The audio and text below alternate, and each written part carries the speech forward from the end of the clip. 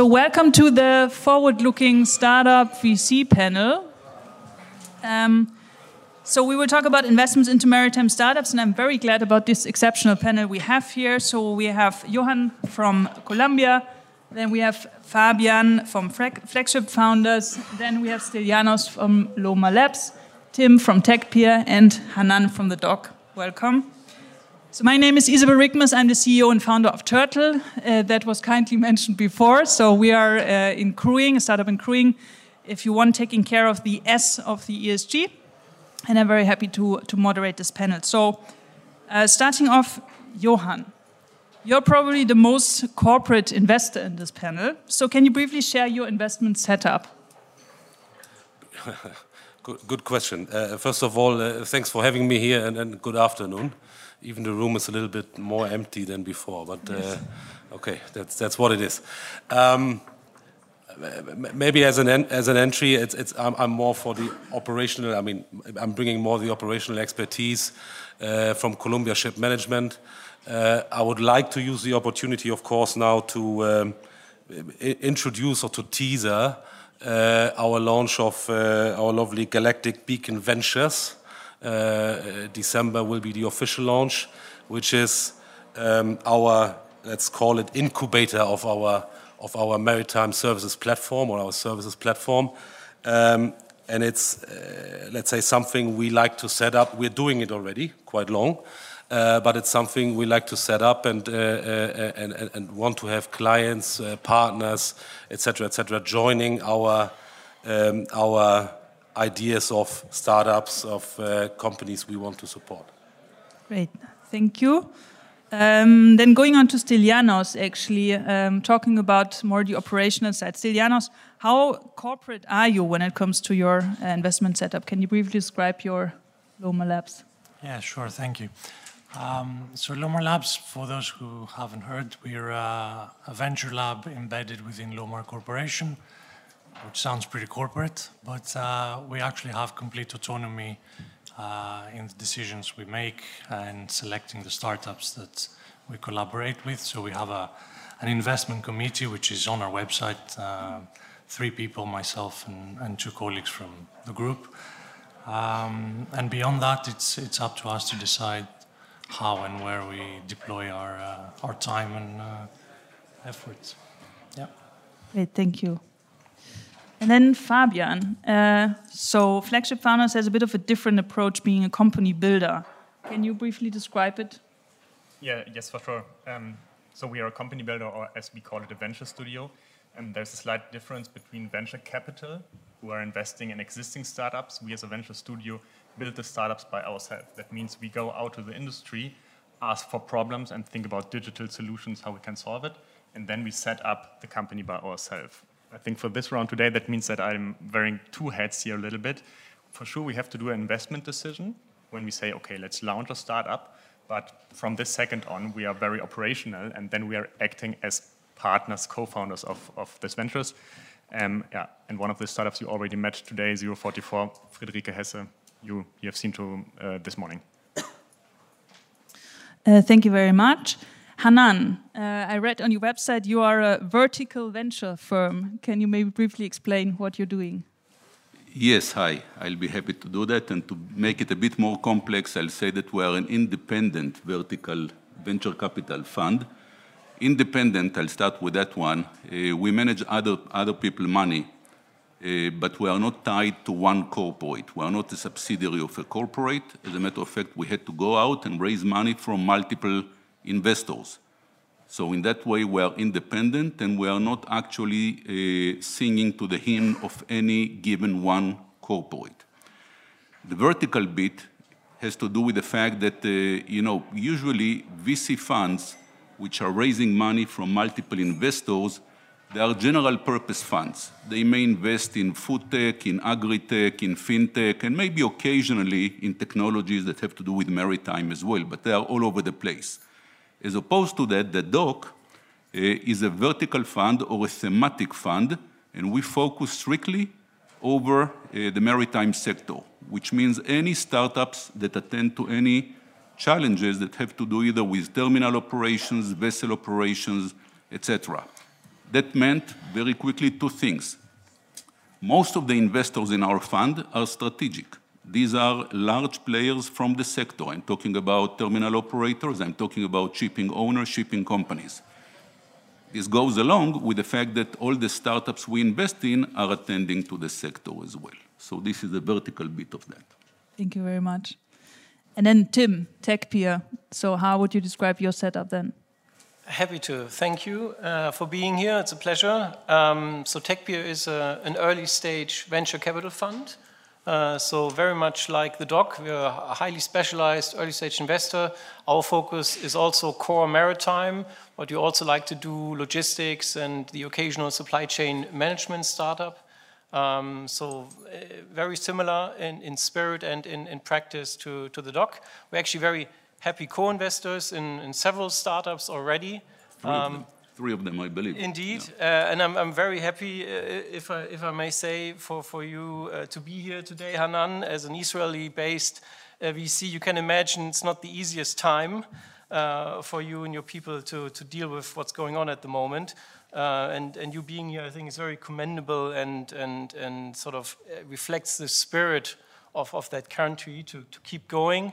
And yeah, it's in general, this panel, I think, is a really great reflection of our ecosystem, actually, how it's been developing over the last couple of years, with Loma Labs starting earlier this year, and now with, as Johanna said, with Columbia formally starting something later this year. It shows there's more and more actors becoming active in the industry, some were earlier, and many different facets to it. Also Innoport here in the audience. Indeed, well. there are like Heyman and Nicholas from Innoport are there. There are some of our startups here in the audience. So yeah, it's become a really, really healthy, growing ecosystem over the last couple of years. Great, thank you, Tim. Yeah, I also aim for becoming more popular as a panel when it comes to startups in VCs. So, but yeah, going directly into the topic. So we've seen a big drop in VC investments generally, and also some drop in valuations of tech companies on the stock market. So going back to Tim, actually, do you feel that shipping VC was also affected the same way or differently? Well, there's obviously on a macro level, everybody has been affected by what's been happening over the last 2-ish years in the VC world, meaning that the overall funding environment has calmed down, let's put it this way, significantly, but overall in a very good way. Because basically what we've seen in 2020 and 2021 was really an excess.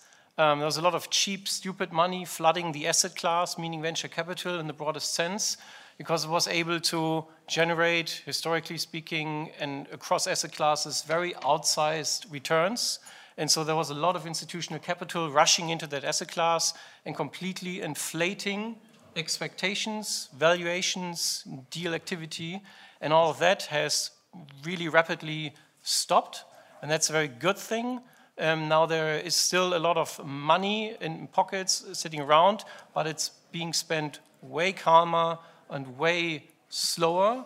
So you can now finally have a proper discussion again about due diligence and valuations with startups. It's a good thing for me as an investor.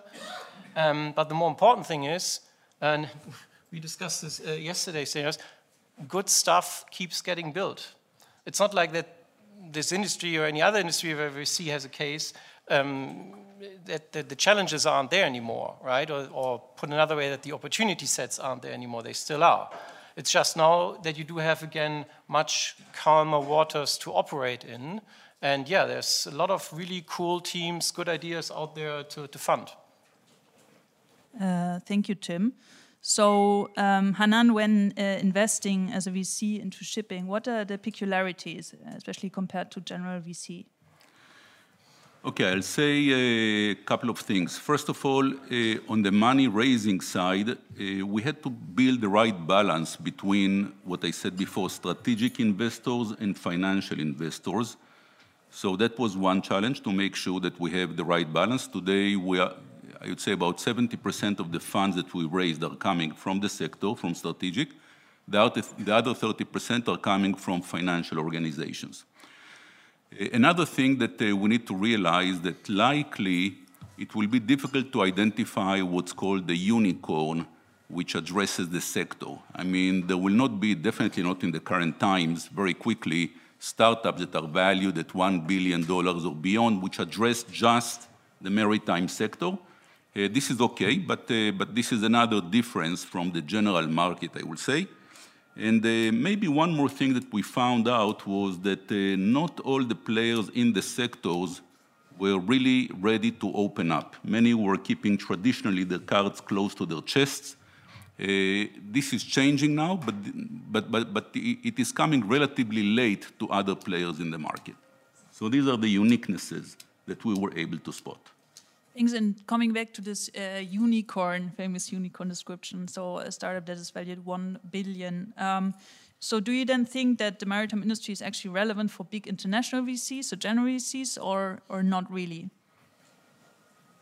Hannah, you asking me? Yeah. Okay, I'll say that yes, I believe that general purpose large VCs find interest in that, but usually they are not coming in early rounds. The early rounds are dominated for the most part, I'll say, by players which are around this table here and in the audience.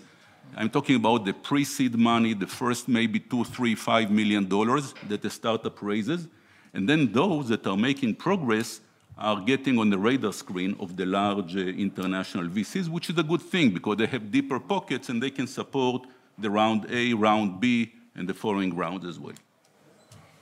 Let me perhaps add, I would like to slice down your question a little bit. I would say maritime is definitely relevant for international VCs, Hanan, as you said. But to be honest, I don't see the really big funds investing a lot in maritime because, as you said, as we know, it is very unlikely because of the market size and the revenue pools in maritime that there is a unicorn. And to give a little bit explanation, the big international VC funds have a tendency to grow, to get bigger and bigger. They're incentivized by their management fee. They have easily 500 million or more capital to invest. So it's very unlikely that they're interested in tickets of $1 million or two. The smaller tickets we right now see very often in maritime. And by that, I don't see so much activities by the really big funds, Sequoia, SoftBank, you know them in maritime right now. I can agree, they haven't called me yet. So. Exactly. So going then to Stylianos, talking about startups. So do you believe that industry know-how is actually relevant for starting a startup in the industry, and why yes, or maybe why not? Yeah, so it depends what kind of startup we're talking about. And I think what the gentleman just mentioned applies really to tech startups in the software sense, which is not really something we can claim as a shipping industry that we have know-how. Obviously, we use software, but so does the rest of the world. And in this sense, we're not necessarily a super interesting market size for larger VCs. But when you think of technology in the broader sense of hardware, ships and transportation, like we have heard today, there's definitely a lot of change coming our way. Ships will be transformed in the years to come.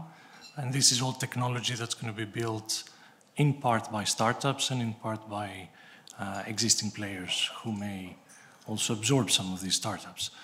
So there we're talking about larger numbers, a larger volume. I think there might be more interested VCs, large international VCs might be more interested in shipping.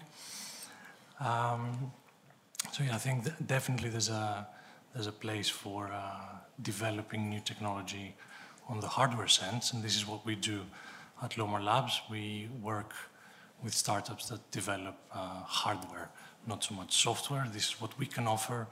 We have the know-how as a ship owner and operator of ships. We know how to run ships, how to destroy ships, what not to do with them, and we can advise a startup with these things. And then when you think of the shipping industry, it's a very peculiar industry. It's all familiar to us in this room, but to someone who's coming from, the tech world that maybe was a serial entrepreneur with, a previous company that successfully exited from medical tech or something. the laws that apply to shipping don't necessarily apply to the rest of the world. So someone needs to explain to these people how things work here. And we spend a lot of our time doing this.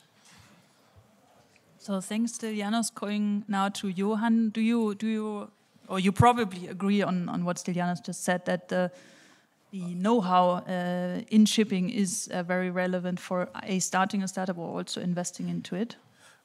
I totally agree. I would say that, especially because the maritime industry is quite complex and it's a wide sector. I mean, you need to know your garden, and it's all about, to be honest, it's all about partnerships, right? Mm-hmm.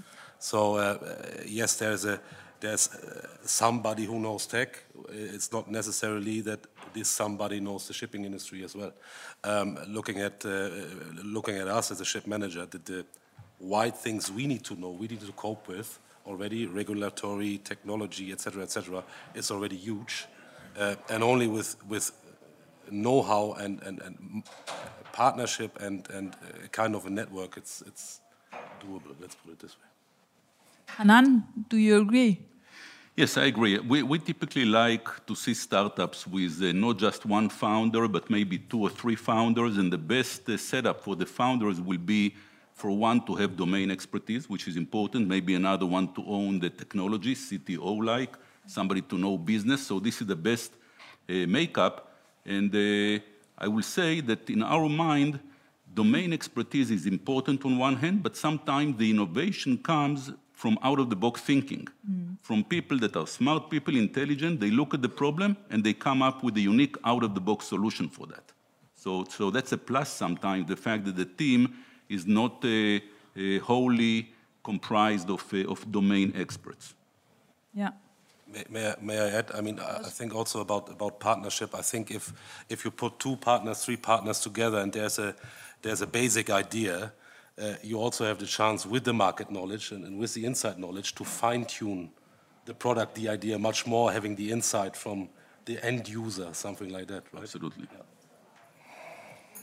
Yeah, and I think also not only shipping know-how, but coming from the industry has some advantages, given that what sometimes it's said that the industry is a bit of a closed shop. So, you need to know your way around and you need to know the people. But in reality, how closed is the shop? Fabian, what do you think?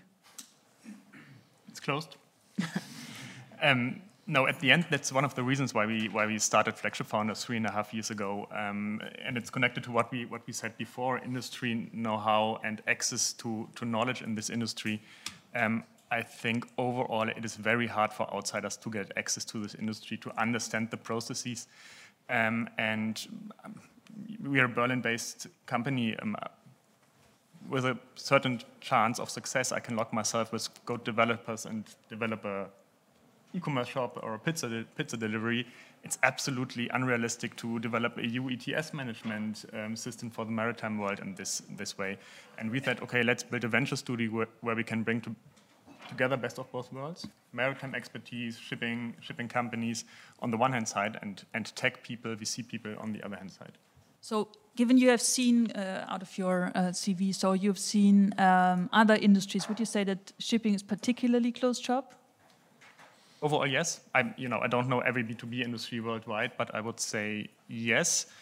What I have to say, when you have a kind of foot in the door or a person introducing you, that was very, very surprisingly for me to see how open the people are. So my job is to ask shipping companies or people from the industry, what is your problem? Let's think about your problems and let's think about digital solutions. And after an introduction, it was very, very interesting for me to see how open the people are. Sometimes it was even like, finally there's a person asking. Here's my list. That was very interesting to see, yeah. Okay. So, talking about go-to-market strategy, having said that it's a bit of a closed shop, so is there an ideal go-to-market strategy in maritime, and is there someone available? And maybe you can share a unique experience, asking Stylianos in that case. Yeah, I'm not going to proclaim to have found the formula, but taking it from a statistical, scientific point of view, there's a certain distribution in how people adopt new technologies. And we mentioned earlier that very few people stayed in the room for this panel. Typically 15% are roughly interested in innovations. So I think what's interesting is to find, to look in this room and find that 15% of ship owners who see new technology as an opportunity to not only benefit financially, but also in other ways to improve their service, their product, their reputation. And so they're more likely to listen to the startups or to be willing to try things out. And this is also what we do. And the other thing is that shipping is a very risk-conscious industry. I'll explain on that, but the go-to-market strategy would be find that 15%, try to get them on board, and then move on with the rest of the people who will happily join once they know it works and it's not going to jeopardize their interests. And what I mentioned of risk consciousness, sometimes I hear that shipping is risk averse and we don't want to take risks. I completely disagree with this because shipping has always been a risky business. Common maritime adventure is still the definition for what a voyage is. And I think it's more out of risk saturation that most people in shipping companies don't want to take on yet another new technology or something new, because it's like, oh no, we have all these uncertainties, so the things we know, we need to trust and keep them the way they are. So you shouldn't change anything until you're certain it's not going to make you lose face or run into trouble or whatever else the case may be. So a lot of what we do is trying to de-risk technology so that it gets to a stage where we can trust it and then we can happily use it. So that's a very long answer to your question, but hopefully it does it. Any comments? I have one. I think I agree with you. I was talking about this on different panels. I think personally, I think it's a generation thing. I think it's changing. I think shipping is opening a little bit more, and I'm the one always used to say that if for the new generation we have to make shipping sexy again, or at least now, because there's a lot of movements. People are opening up, definitely. Unfortunately, and I have to add to the network and the closed shop. I think that's a major problem. I think that's also looking at at Hamburg. It's a major problem and an unfortunate situation because it is a small market here, and there's a kind of internal competition. You're having a talk, you're signing an NDA first, which is actually not really necessary because everybody can benefit from the things developing now, and I think the generation change will bring the change, I guess. Yeah, and maybe a bit sharing the startup perspective. So talking about closed shop, one thing is there are also different levels in the companies, right? So one thing is when it comes to adoption is the management level, which I think are rather easy to be convinced of efficiency or any kind of innovation, and the operational levels, which have worked for years with a specific way. I think this is actually the bigger hurdle because the change management or the translation of what does this mean if we apply something into the operational department, that's actually the big work, not just saying, we try it out. So I think also, in my view, for innovation in shipping, there's still a bit of way to go, but what I also see is that there are more and more companies. I mean, Johan, you just said about your Galactic Lounge. So I think there are more and more companies who start also corporate VCs. So given that they earned very well in the last years, so they want to diversify and, spur this innovation. And so the question is, do you think that this current development of, the corporates actually starting their CVC outfits will actually spur further or speed up the innovation process within the shipping industry? Hanan. Yeah, I believe that corporate supporting a given startup is a good start for that startup. But Usually, what we see when a corporate VC invests or supports a startup, there is a gateway in that corporate VC or the innovation team, but very quickly they need to get to the business line, to the business owner within the organization, and they are not very patient, these guys. And they give a chance. Sometimes they have to give a chance because they were instructed to do that, but they are ready to call the bluff. So if anything, it shortens very much the process.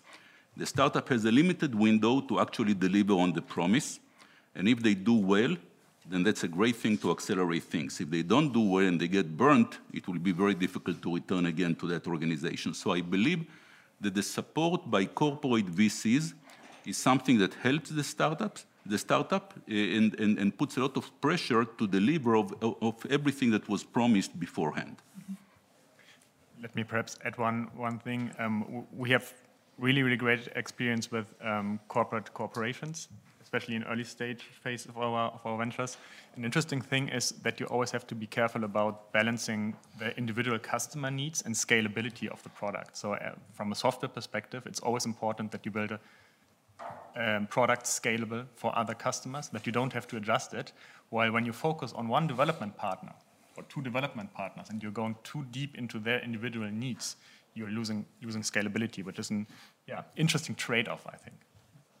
Yeah, and do you also think I agree with Hanan also about the opportunity that you have when you team up with a corporate in order also to, test your idea, and but how big is the danger that you're kind of then locked with this, given that, we still have industry players who say, okay, if this one is in there and maybe don't want to, use this technology. So the question is like, how big is the cooperation actually between the companies, or are you locking yourself when you go with one big corporate? Johan. So if you invest in a startup from your new VC, first of all, looking at Galactic Beacon, I can say the plan and the idea and how we do it up to now. Without Galactic Beacon, it's a little bit more different, and I'm coming back to the partnership. I would say that, of course, there is a kind of a pressure on the investment and on the startup. But if we, as the Columbia Group, are investing and supporting startups, we are looking into a partnership, and we are looking first and foremost for values for Columbia, for the group, for the platform, and of course for our clients, their assets and their operational values. We have. And that's the fortunate situation. We are, with Scholler Holdings, we are owners as well. So we have the opportunity, looking at technology, startups, etc., we have the opportunity to have test fields and test beds and playgrounds for the startups, the partners in our own fleet. And as in a proper partnership, there is time to grow. Coming to a later stage that you are kind of locked up. Again, I have to say, I see it differently out of expertise, because we have certain partnerships where there are different clients and even competitors in. So I think, and then we are again on this closed shop of shipping. I think that's breaking up. And I think the value out of the startup, out of the venture, out of the technology is much more important than anything else. And you always are able now to build Chinese walls to protect data. You have to protect data. So I don't see a closed business there, to be honest. If you are going with corporate VCs. Okay, Tim. Well,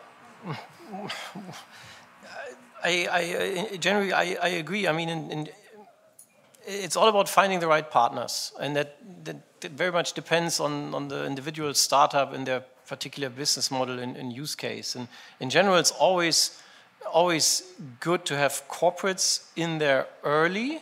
It's just a question of how you do that. And that doesn't necessarily always mean it's a good thing to have a corporate in there as an investor. There are some really good corporate VCs out there that you can take on board very early, but they're also the ones maybe not such a good idea. Sometimes it's for the way they operate. Sometimes it's just for the mere signaling of it to the rest of the market in terms of who else do I want to win as a customer who might like that to see such a player as an investor in my startup or not. I mean, all of us here on this panel, I think, are very much concerned with how can we help startups in this industry. And that obviously, a major part of that is figuring out how to bring them in touch with corporates, open the right doors, help them how to go to market, how to obviously tweak their business model, improve their product, all that. It can take many different shapes and forms, and so you always want to work closely with the industry, but you always have to weigh for every individual startup what is the right mix of partners at a given stage. Yeah. And so, Tim, the startups that you see and the founders that you see, do you see them mostly coming from out of the industry or close to the industry, or also completely? No, it's more like what we usually see, as to what Hanan said earlier. Ideally, and most often that is the case, you have someone with expertise from the industry, so with a very strong industry background. And sometimes it's just people from the industry, but often, and that's for us the ideal setup as well, you have then also people from outside the industry, typically then also with a technical background, and that makes for a very healthy core founding team to make it in this industry. Yeah. But maybe also to an earlier point, in terms of how close is the industry and where are we? And Maritime is certainly has been fairly late to the game of venture capital in startups, but it's also not the latest industry. There are others who are even more behind. The general challenges facing this industry, like in so many others, they're the same, really. I would, on a meta level, I would argue. I always like to say that it's really about for the industry to realize how big of an opportunity it is, not just in terms of improving operations and adopting new technology, but on a very fundamental cultural level. In terms of how do I see my organization today within this industry, and what kind of capabilities do I want to develop as a company, as an organization, over a 10, 20-year lifetime, time span, not lifetime. And startups, I truly believe, can be a very powerful partner, helping you as an organization to develop new capabilities, to shape your company culture by working closely with such organizations, because they show you very new, relevant ways of doing things, of how to see things differently. And that's something that goes way beyond the mere financial or technical operational benefits that you might see. And about, so staying with Tim for a moment, and about the adoption of the innovations, so working with the startups, what was actually, so within the portfolio that you have, maybe you can share, like in which cases, the adoption was great, or in which cases it was not, and why? It's all over. You have, where you're selling on a per vessel basis, you can see some very incremental growth patterns, but we also have a case that's these are all or nothing. You have for years, you are looking at a flat line of zero revenue. That at least was the key KPI to measure a growth or success of a startup. It's certainly not the best or the only one to look at. The last 2 years were only about that, but now it's back to other metrics as well. But we do see everything. The important thing about startups is, and that's why I think it's so hard to deal with them at times, you're not looking at linear. You're not looking at linear developments. You're looking at, from a 0 to 1 perspective, at exponential patterns. So it's our job to figure out where are exponential developments possible in the broadest sense. And to put it very starkly, one of our portfolio companies has been on the market for over 5 years, zero revenue. We haven't been invested for 5 years, but this company has been around for 5 years now, zero revenue.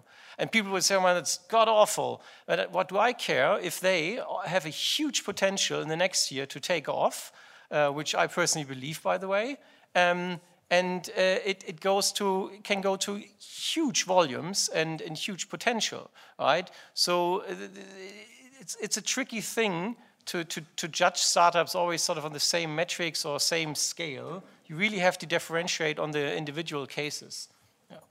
Thank you. That brings me to a very interesting point, the experience sharing about your investments. So looking at Hanan, so would you share actually some of the very good investment decisions and maybe one that were maybe retrospectively not so good and the why? Okay, you're getting me in harm's way, but I'll cope with the question. So good investments, I'll say first of all, what are the characteristics from the investment point of view of a good investment? This is a case that we came early on. We were able to identify an opportunity where they still immediately after what's called friends and family round, when they were looking to raise money from outside for the first time. So this is the case like that. Obviously, assuming they did well, and that we were well positioned to do a follow-on investment in a successful company. So this would be, generally speaking, a case of a good investment. Early on, identifying the opportunity, making the first investment, company grows, and then we have the chance to do a follow-on or a double-up type of investment. Examples of that, I'll say, drop some names, Orca in the autonomous vessel business, Wave BL, bill of lading, electronic bill of lading, even Harbor Lab that we co-invested in together with TechPeer. So these are cases of such investments. On the not so good investments, I'm not going to mention names, but I'll say a case which was burnt very deep inside the dock, and we use it as an example. This is the case that we listened to a startup, and we built our own idea about where the startup is going, and we fell in love with the concept. Only that was not really where the startup aimed at going. I mean, they said many things that they are going to accomplish. One of them was the point that we really liked. Mm-hmm. From that point on, we learned not to fall in love with something that we hear and make sure that we really understand where is the main thrust of the startup. Because they are saying things to please everybody. You know, when they need to raise money, they do this and they do that, and you ask them about the third thing. Right, you can't believe that, huh? So we learned to make sure that we do not fall in love with our interpretation of what they were doing and then parting ways along the way in them going in a different direction and us pressing about, hey, you remember you told us this and that, and after 3 times reminding them, we realized this will never happen. So this was the case where we had to write off the investment. Thank you for your openness. Anyone else? Too early to tell, probably. So far, we haven't had to do that. I'm happy to say, but that's actually just a matter of time. So I'm 100% sure that we will have to write off investments because that's the business we're in. We're not in the business of investing in stuff and expecting all of these investments to work. We're in the business of investing in scalable, exponential growth companies, and that's the whole point of venture capital. It's driven by the power law, and there's many benefits to this approach apart from learning and learning a lot from doing it this way. It's also the best way to achieve the proper financial returns. So we have 1 minute 55 seconds to go. Let's do the very controversial stuff now, yes. Very quickly. Are there questions from the audience, actually? I don't see so far. So maybe we can finish off with a wish statement for 2024. So looking at your business, what would you wish for the industry to do, change, whatever, for next year? It's a bit of a surprise question, so we need to give them some thinking time. Work with startups, you know? I mean, I think for many companies, it makes sense to figure out a way to how to work with young players from the industry. Because, I mean, as we've heard during the day, it's a lot of challenges, a lot of big Ds hitting us. Decarbonization, digitalization, decoupling, decentralization of supply chains. So there's a lot of change afoot. And startups are never the only answer to that question, obviously, but they're definitely an integral part and a growing part to address all these challenges. It's what you see in all kinds of other industries too, sometimes way ahead of the shipping industry there. And yeah, I can only encourage everyone to figure out the right ways how to work together with startup companies.